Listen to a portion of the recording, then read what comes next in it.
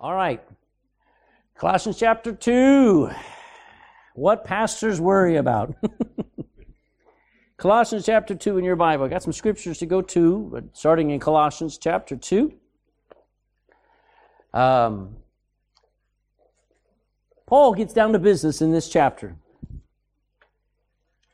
He has pointed out in chapter 1, he has pretty well pointed out that part of his ministry is winning people to faith in Jesus Christ. Just like any Christian, he's focused on getting people saved. But another aspect of his ministry was warning. Warning people about false faith, false Christs, and false gospels. Look at chapter 1 and verse 28. Back in chapter 1 and verse 28, he says this, speaking that whom we preach, speaking of Christ we preach. What's his first word? Next word, warning every man and teaching every man in all wisdom that we may present every man perfect in Christ Jesus. 1/3 of the ministry is warning people. You want to encourage people? Amen. But that's only part of the ministry. One of it is you got to warn people that there are some hustlers out there, some thieves who will rob you of what you have in Christ. Look in Galatians chapter 1. Go back to the left and find Galatians chapter 1, verse 6. Galatians chapter 1 and verse 6. I marvel. What's another word for marvel? I wonder, or more, I am amazed that ye are so soon, so quickly removed from him that called you unto the grace of Christ, unto what?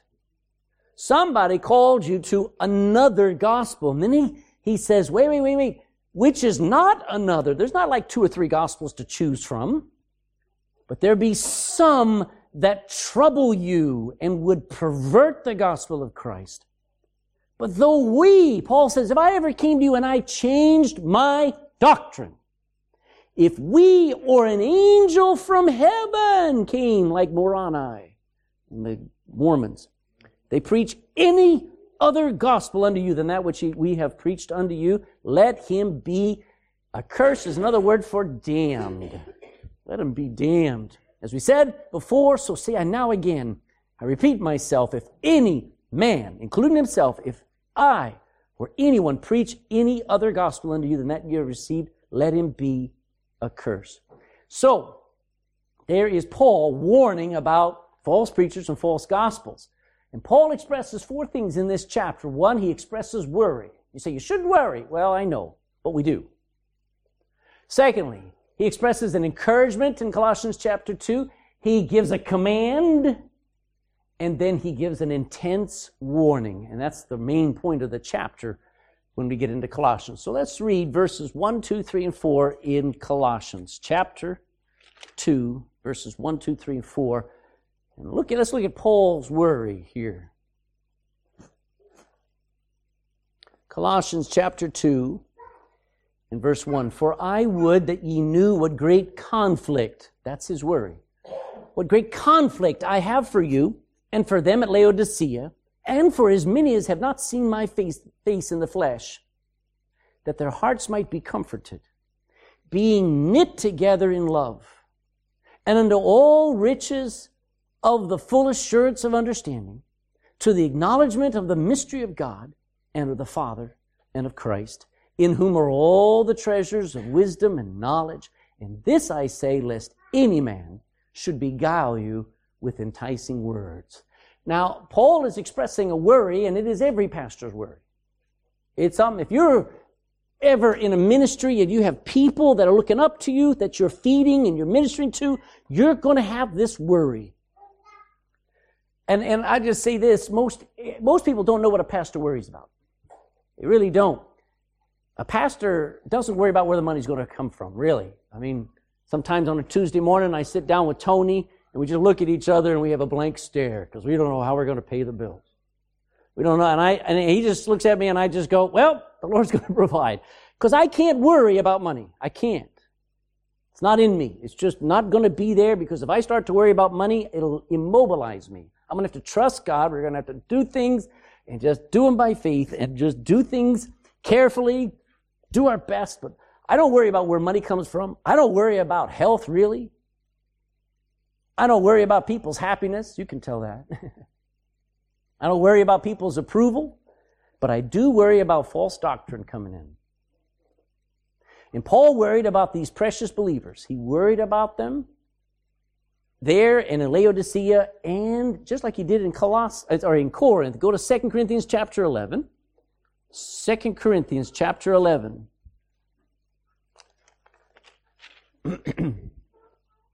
Verse 1. 2 Corinthians chapter 11, verse 1. Would to God that ye could bear with me a little in my folly. Now, what's another word for folly? Foolishness. He's saying, hey, you think I'm a little weird. Okay, well, put up with me. And indeed, bear with me. Why? Verse 2 says, I'm acting this way and I'm writing this way because I'm jealous over you, but I'm jealous with what kind of jealousy? With godly jealousy. For I have espoused you, I have prepared you for one husband, that I may present you as a chaste virgin, a pure virgin to Christ. But I fear, lest by any means, believe me, the devil will use any means at his disposal. As the serpent beguiled Eve through his subtlety, so your minds should be corrupted from the simplicity that is in Christ. For if he, and it's always somebody else, comes along, if he that cometh preacheth another what? Another Jesus whom we have not preached. Or if ye receive another spirit. Is it possible for a Christian to be duped into looking for and seeking the filling of a demonic spirit? Yes.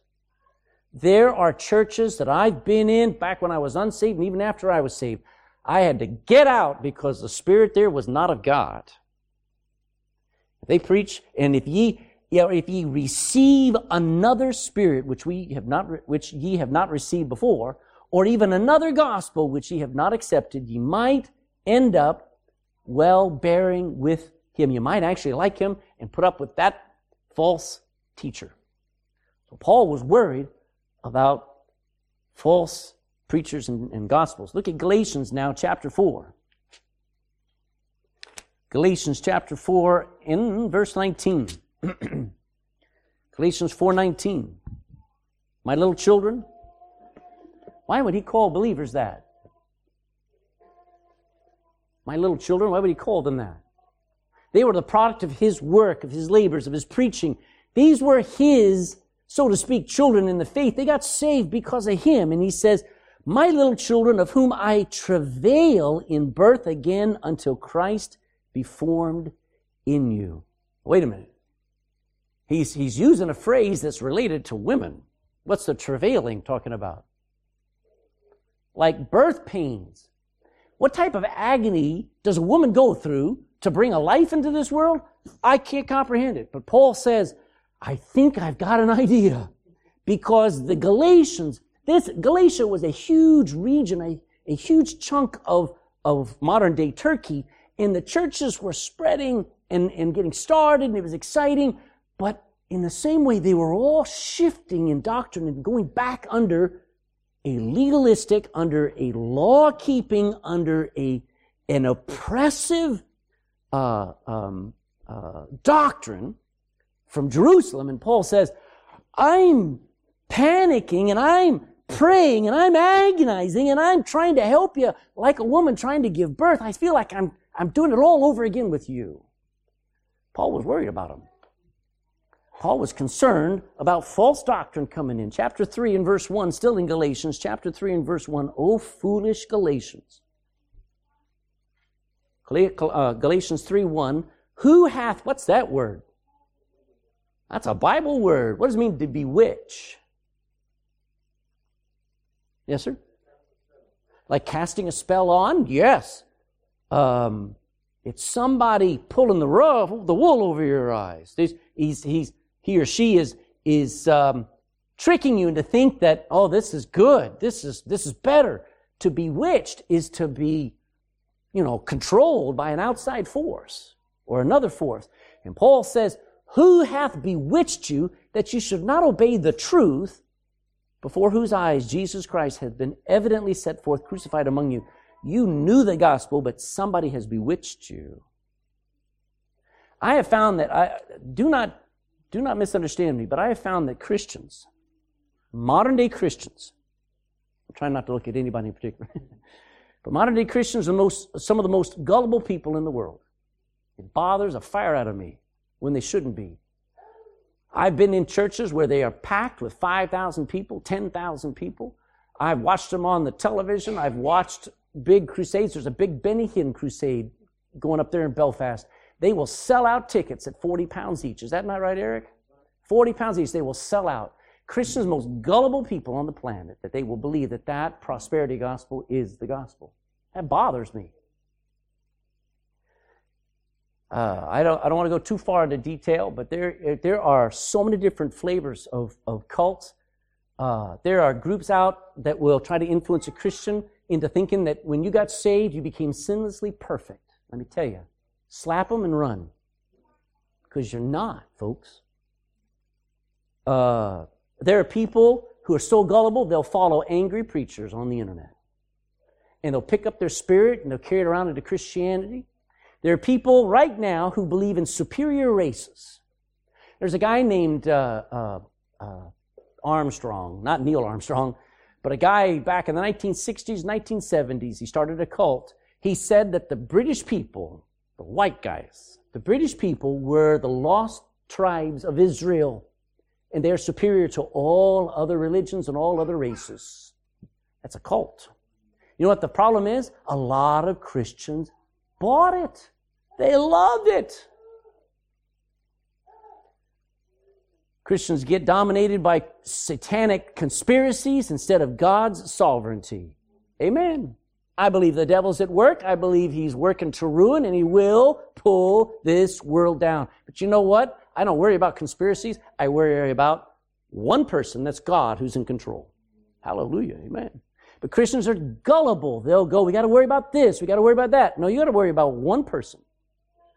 There are Christians who go into legalistic bondage. I have watched Catholics get so sick of the Catholic Church, and then when they get out of the Catholic Church, they fall right into Jehovah's Witnesses. And they start keeping the law, and they start doing all the things, or they get into Seventh-day Adventists, and they try to keep the Sabbath, and they try to keep the law, and it's just a shame. You know, there's a scary statistic, and that is that 30% of the Mormon church is filled with Baptists, ex-Baptists. That bothers me. Somehow they got lured into, oh, they have such nice families, and they do. Oh, they just look so good. Oh, but look, they got money, and then they get lured into it. Then they get the other extreme, where people live as they please. Since grace abounds, who needs any type of rules? Then you get Christians who accept exhaustive, complex theologies like hyper-Calvinism. And they think, oh, I can't understand Christianity, so I'll believe a systematic theology of Calvin. Don't believe Calvin, believe Christ. Amen, amen, amen. You can learn from him, but don't follow him. And the list goes on and on and on. Folks, Christians are usually gullible because they're ignorant. They're ignorant. So Paul takes time to help Christians know. Now, Paul was worried about 4 things going wrong in Colossae. We read them there. Let's make sure these things aren't going wrong in our church, all right? So go back to Colossians. Let's read this thing. Colossians there. Chapter 2.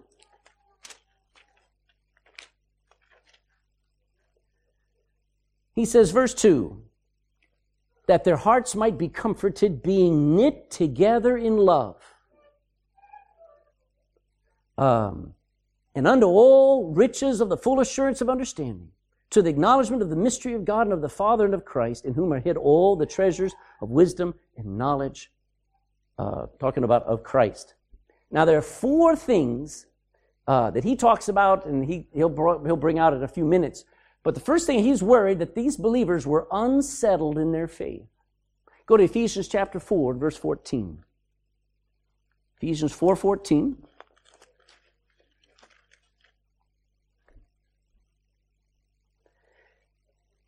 that we henceforth be no more children, tossed to and fro and carried about with every wind of doctrine. I love how the Bible describes some things. What's the wind of doctrine describing? What is it picturing to you? Come on, raise your hand. Somebody, yes?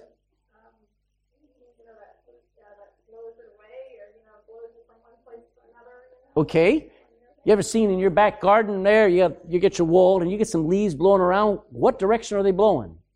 Every direction. Every wind of doctrine.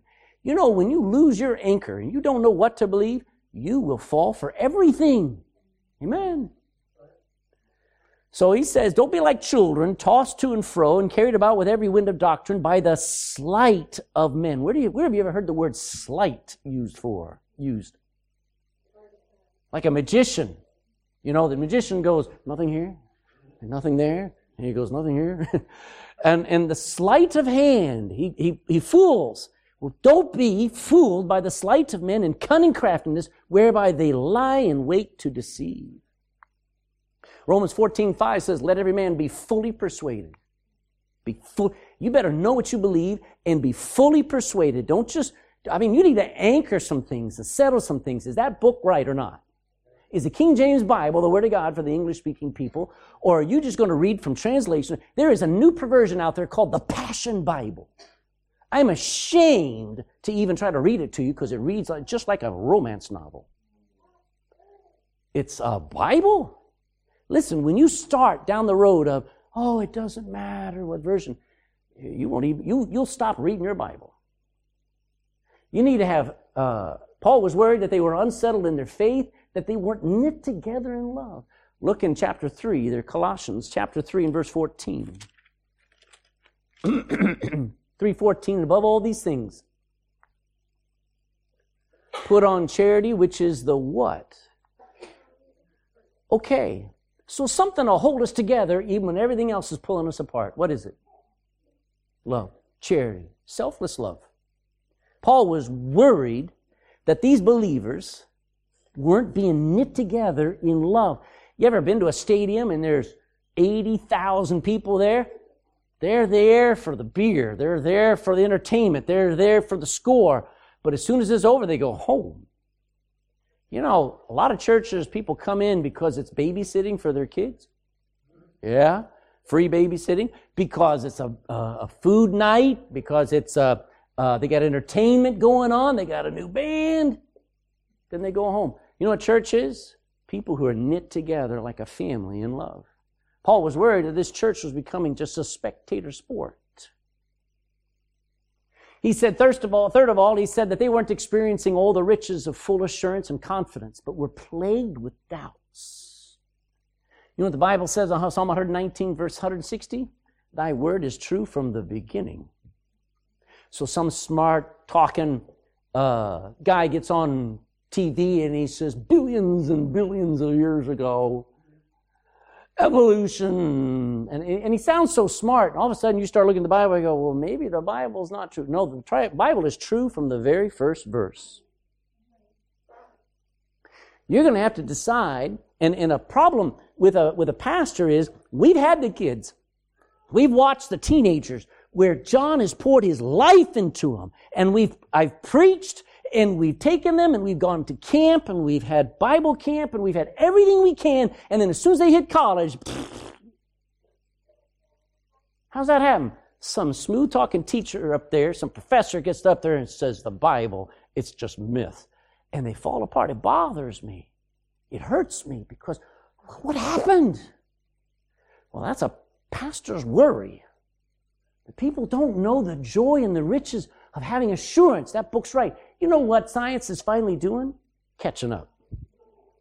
Everything in that Bible is advanced revelation, at least 500 years.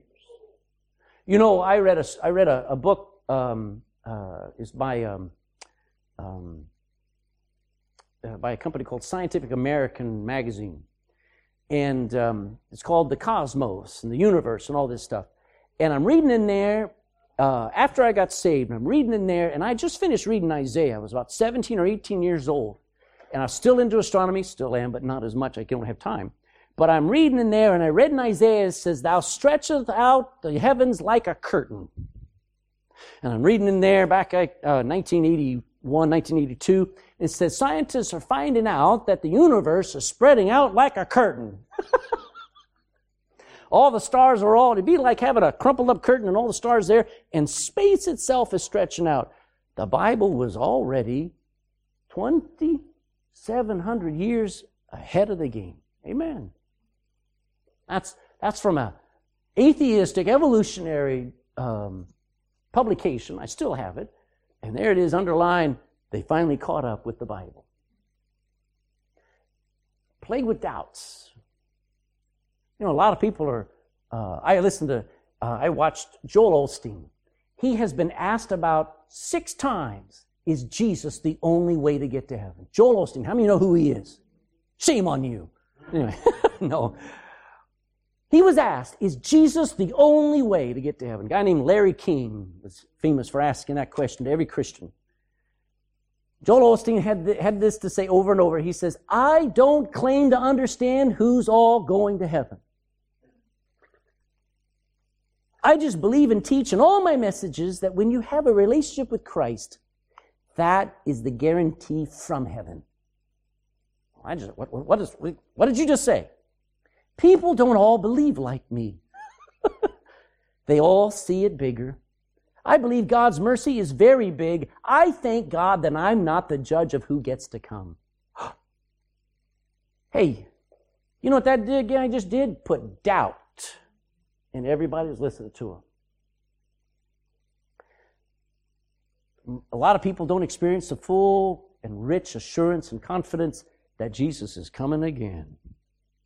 I mean, it ought to just shake you to the core where you get up every morning and you look out that window and go, even so come today, man. I mean, it ought to be so in you that you say, I believe it, and I'm sure of it. Hey, does the preaching of the gospel still save sinners? You need to believe that. You need to have assurance that we'll never, ever improve on that. There's security in Christ. Hey, you know how simple it is to get saved? Receive Jesus Christ as your Savior. Just believe it, and it's done. You know how simple it is to stay saved? It's even simpler. You can't stay saved. He keeps you saved. But people always, I wonder if I committed the unpardonable sin. I wonder if I've lost it. For most, Paul's worry and every pastor's worry is he's got a crowd, and you know, the more people, the more to worry about. They're plagued with doubts. They don't know what they ought to know. They don't know it to be sure. And then lastly, worst of all, that some man or some woman today, and I'll get more on this next week, is going to rob them. And there's some wicked, wicked hustlers who wear collars and wear the suits, and they get on television, and they have churches, and they have, I would say harvests. They do. They harvest the money. And they have big meetings, and all they are is they're robbing Christians, left, right, and center, blind. Paul says it. Look at chapter 2 and verse 4. Colossians 2 and verse 4, he says, and this I say, lest any man should beguile you with enticing words. What does beguile mean? It's like bewitched, but beguile. Trick, deceive. You know what a mugger does?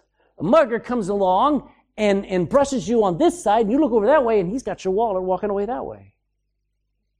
That's beguiling. That's a robbery. That's a mugging. You don't have to be beat up to be stolen from. All you got to be is distracted. Acts 20, verse 28. Go to Acts chapter 20 and verse 28.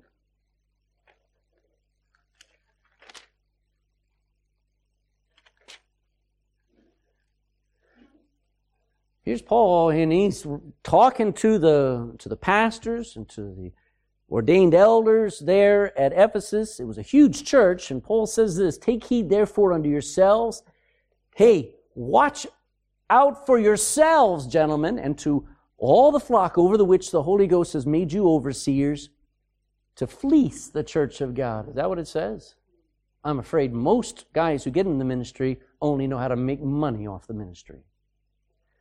Paul says, feed the church of God, which he hath purchased with his own blood.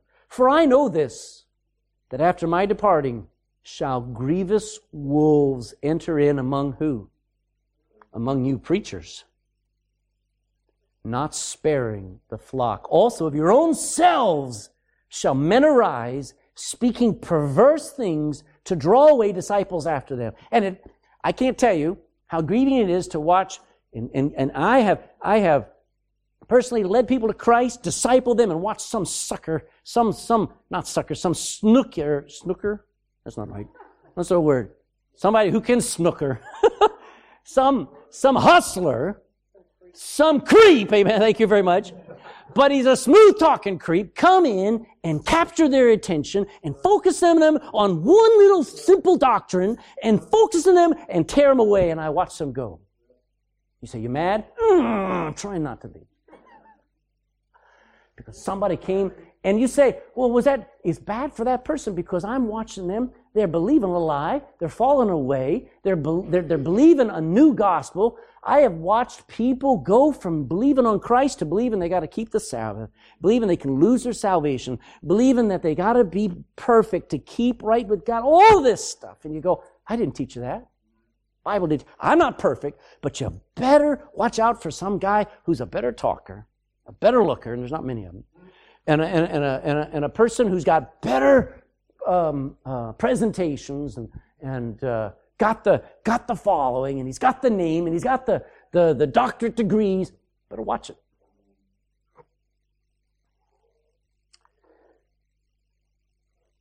All of the above, in opposite, is how a church ought to be. The natural outgrowth of a church is Christians ought to be settled in their faith. Amen. You know, Pastor, you ever doubted your salvation? I've never one day doubted whether I was saved since I got saved. See, that's amazing. I don't know why. I'm not that smart. I can't put all the numbers and everything together. I just tell you this. I knew what happened when I got saved, and I knew that I believed the Bible. And I wasn't going to deviate from that. And I've never had a time where I started to judge my salvation by my feelings. I never judged my salvation by my performance. I judged my salvation by the book. And the book said Jesus did it all, and I've never doubted it. You know, you ought to have a settled faith, amen?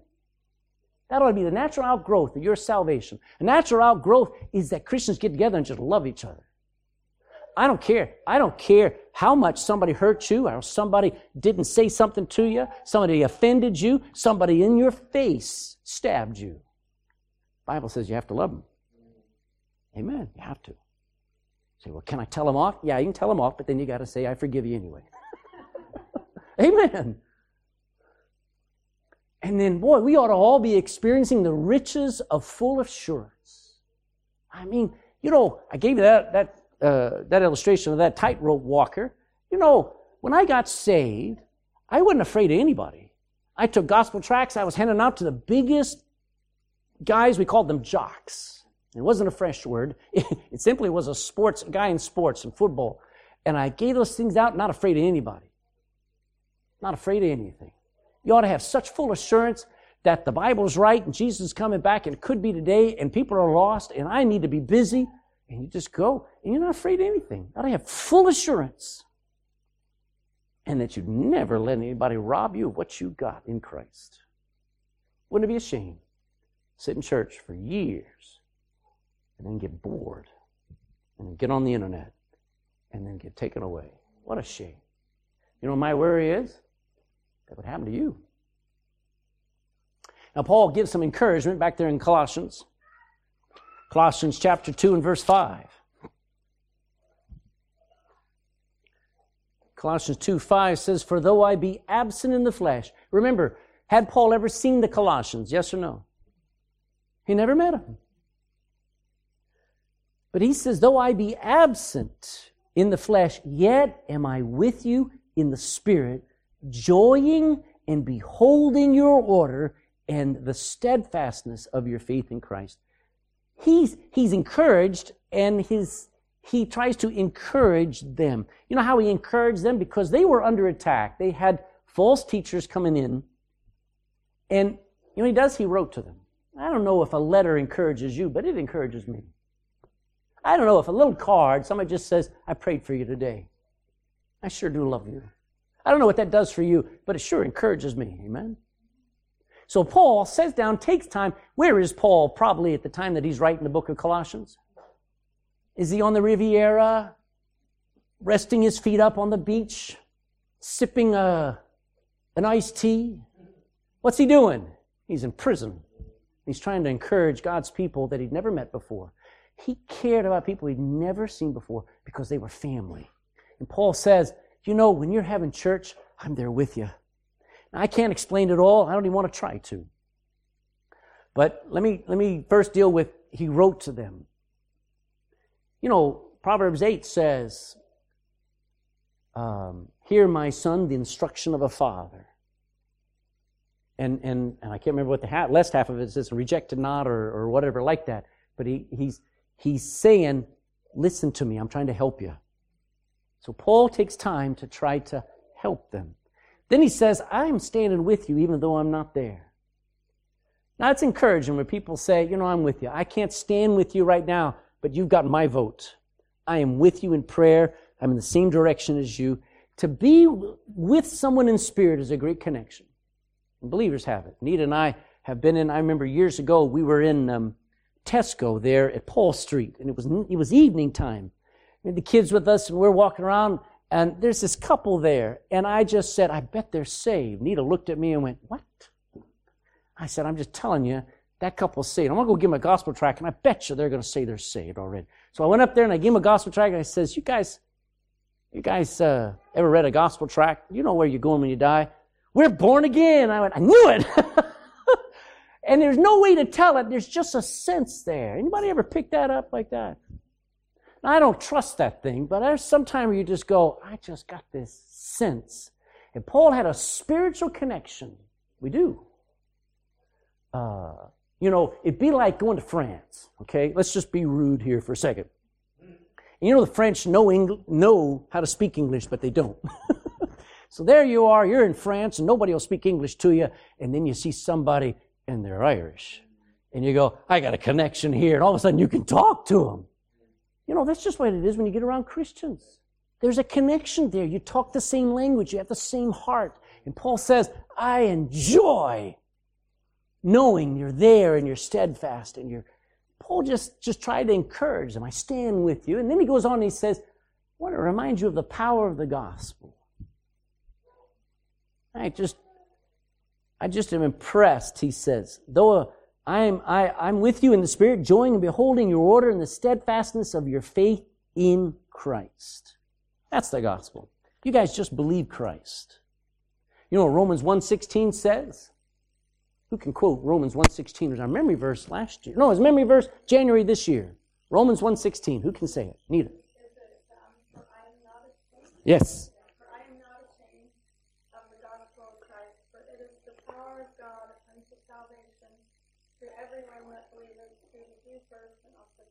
Amen. Amen. It is the power of God. You know, sometimes I need to be reminded that the gospel has the power, not me.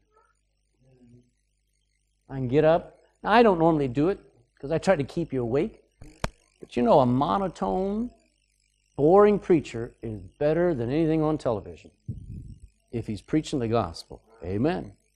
Because it's not my powers of persuasion. It's not the way I raise my voice.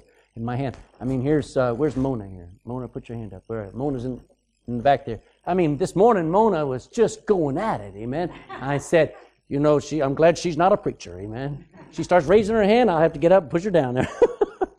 But you know, it's not in us to get anybody saved. What gets people saved? That gospel right there, amen. You need to be reminded of it. Paul says in 1 Corinthians 1:18, it's not in the baptism.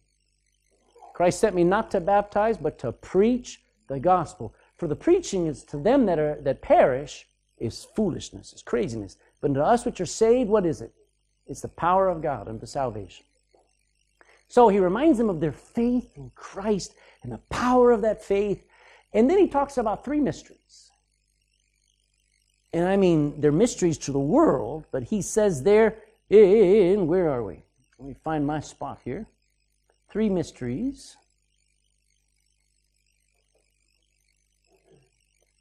The end of verse 2. to the acknowledgement of the mystery of, first of all, of God and of the Father and of Christ. You know what all those mysteries had to deal with? That God is not hiding from this world. You know what people think? Where is God? You know what Paul says in Acts chapter 17? He's not very far from any one of you.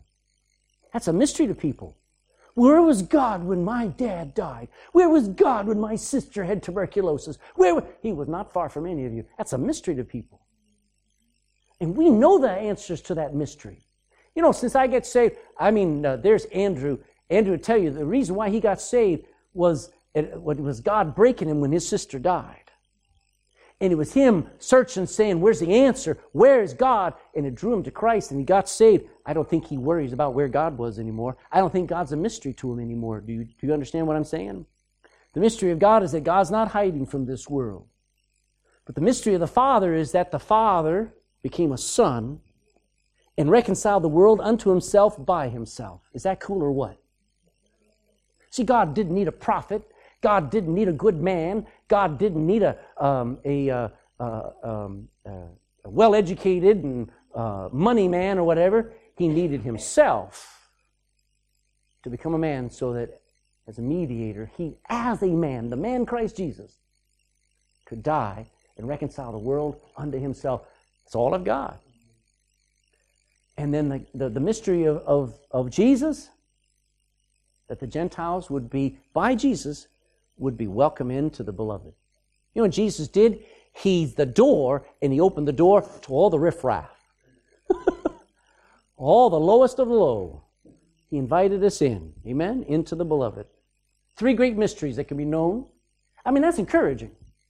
And the last thing, that Jesus Christ is the source of all treasures. All treasures. Go to 1 Corinthians chapter 1. 1 Corinthians chapter 1 and verse 30.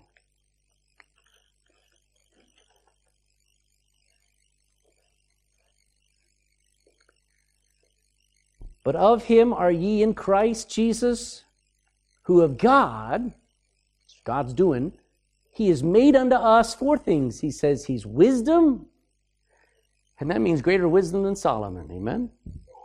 He's made unto us wisdom and righteousness and sanctification and redemption. That according as it is written, if you're going to glory, let him glory in who? In the Lord. All the treasures that can ever be found are in Jesus Christ. And the queen of the sciences used to be known as what? Does anybody remember? Theology. You know what? I can study dirt. I can study rocks. I can study animals and bugs. But that's nothing compared to studying the designer of dirt and the designer of life and the designer of laws and of order in the universe. That's the queen of sciences. All the treasures that can ever be had as a person are found in Jesus Christ. I'll give you an example. When I was young, my granddad died when I was 19 years old. And I really believe with all my heart the greatest, the best man I ever knew in my life was my grandfather. Now, I'm not sure if he was ever saved. He never gave me a testimony of salvation. I asked him. He actually, every morning from 6:30 till 7, every morning, he read his Bible. But when I asked him about, are you born again? He said, I leave that to God. And I thought, wow, that's a weird answer. But you know, when I got to sit down with my grandfather, I felt like he was a treasure trove of information, of connection, of wisdom, and of life. Hey, one time I said, Granddad, I'm going to be an astronaut. And he looked at me and said, what would you be like that for? Well, I want to go to the moon. He says, there's no air on the moon. I said, really? Well, I got spacesuits. He says, then what are you going to do? Oh, and he would talk like that. And I said, then when I go to the moon, I want to go to Mars. And he said, what would you go there for? Oh, because I can go looking for life. He says, there's plenty of it here. And he would talk like that. But I'm being kind of short and flippant, but he was so wise. And he'd just sit down, he'd take time, and he'd talk to me. And we'd talk and discuss. I drew out one time a big 5-foot-long android. Don't bother. But it was this thing. I laid out and I said, these are all the mechanisms. These are the motors that will guide his feet. His feet will be omnidirectional, so he can walk backwards and he can walk forward. And he has a stomach that when you put food in it, it will burn it up and incinerate it. And all. I had all this laid out, and he looked at me and he said, Craig? I said, yes, Granddad. He said, it's very nice. You call that an android? You want to build that someday? I'd like to build that someday. He looked at me and he said, you want to go for a walk?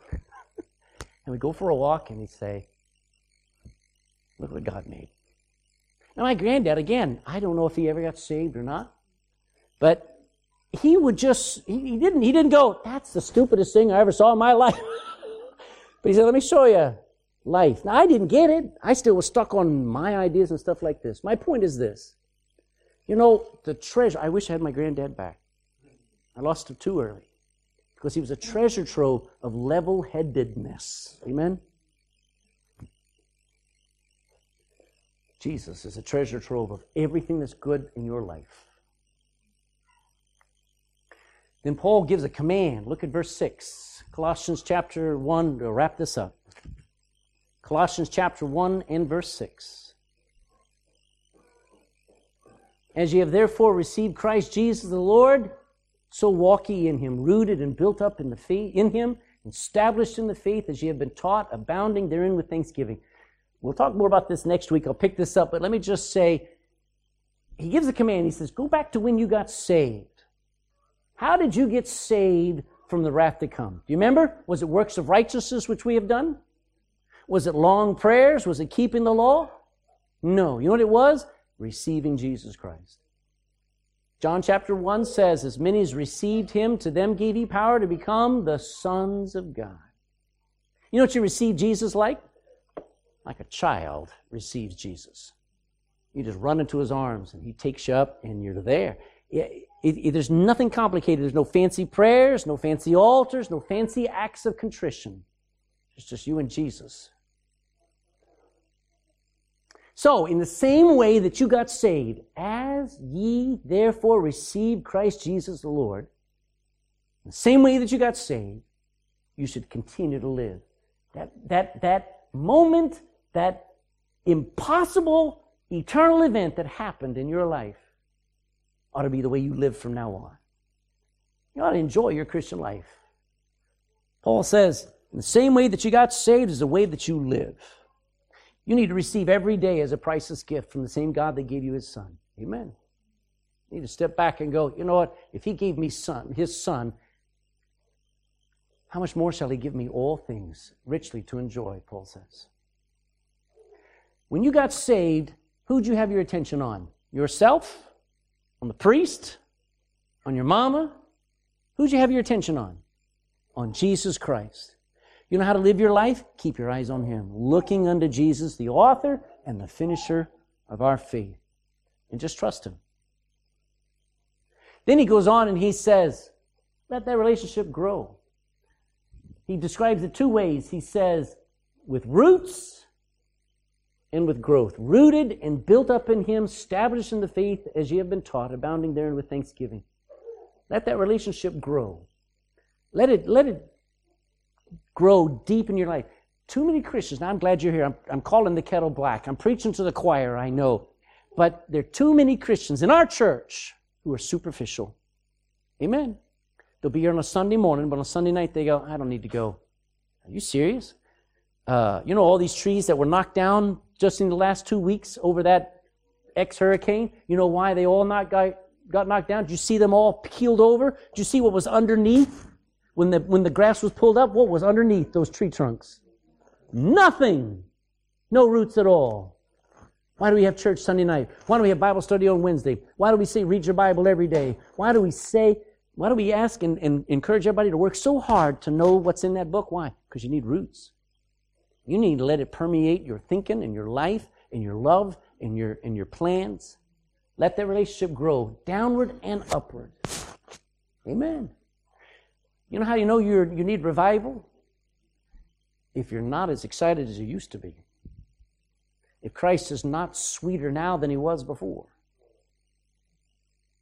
You need to look at your life and go, if I've gotten cold, I haven't let the roots go further. I haven't grown stronger. I've grown smaller. I've grown weaker. I need revival.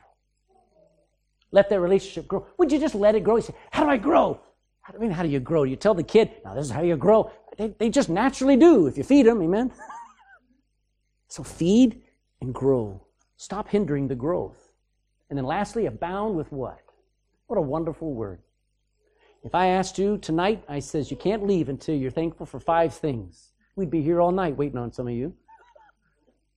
I can only think of 2 things. What? What does that word abound mean? Have lots, abundant thanksgiving. You know what Paul's trying to do? He's trying to get their eyes off of a fancier gospel, a fancier preacher, a fancier doctrine that seems better than what they got. And Paul says, you've got nothing better than Jesus Christ. You ought to be grateful.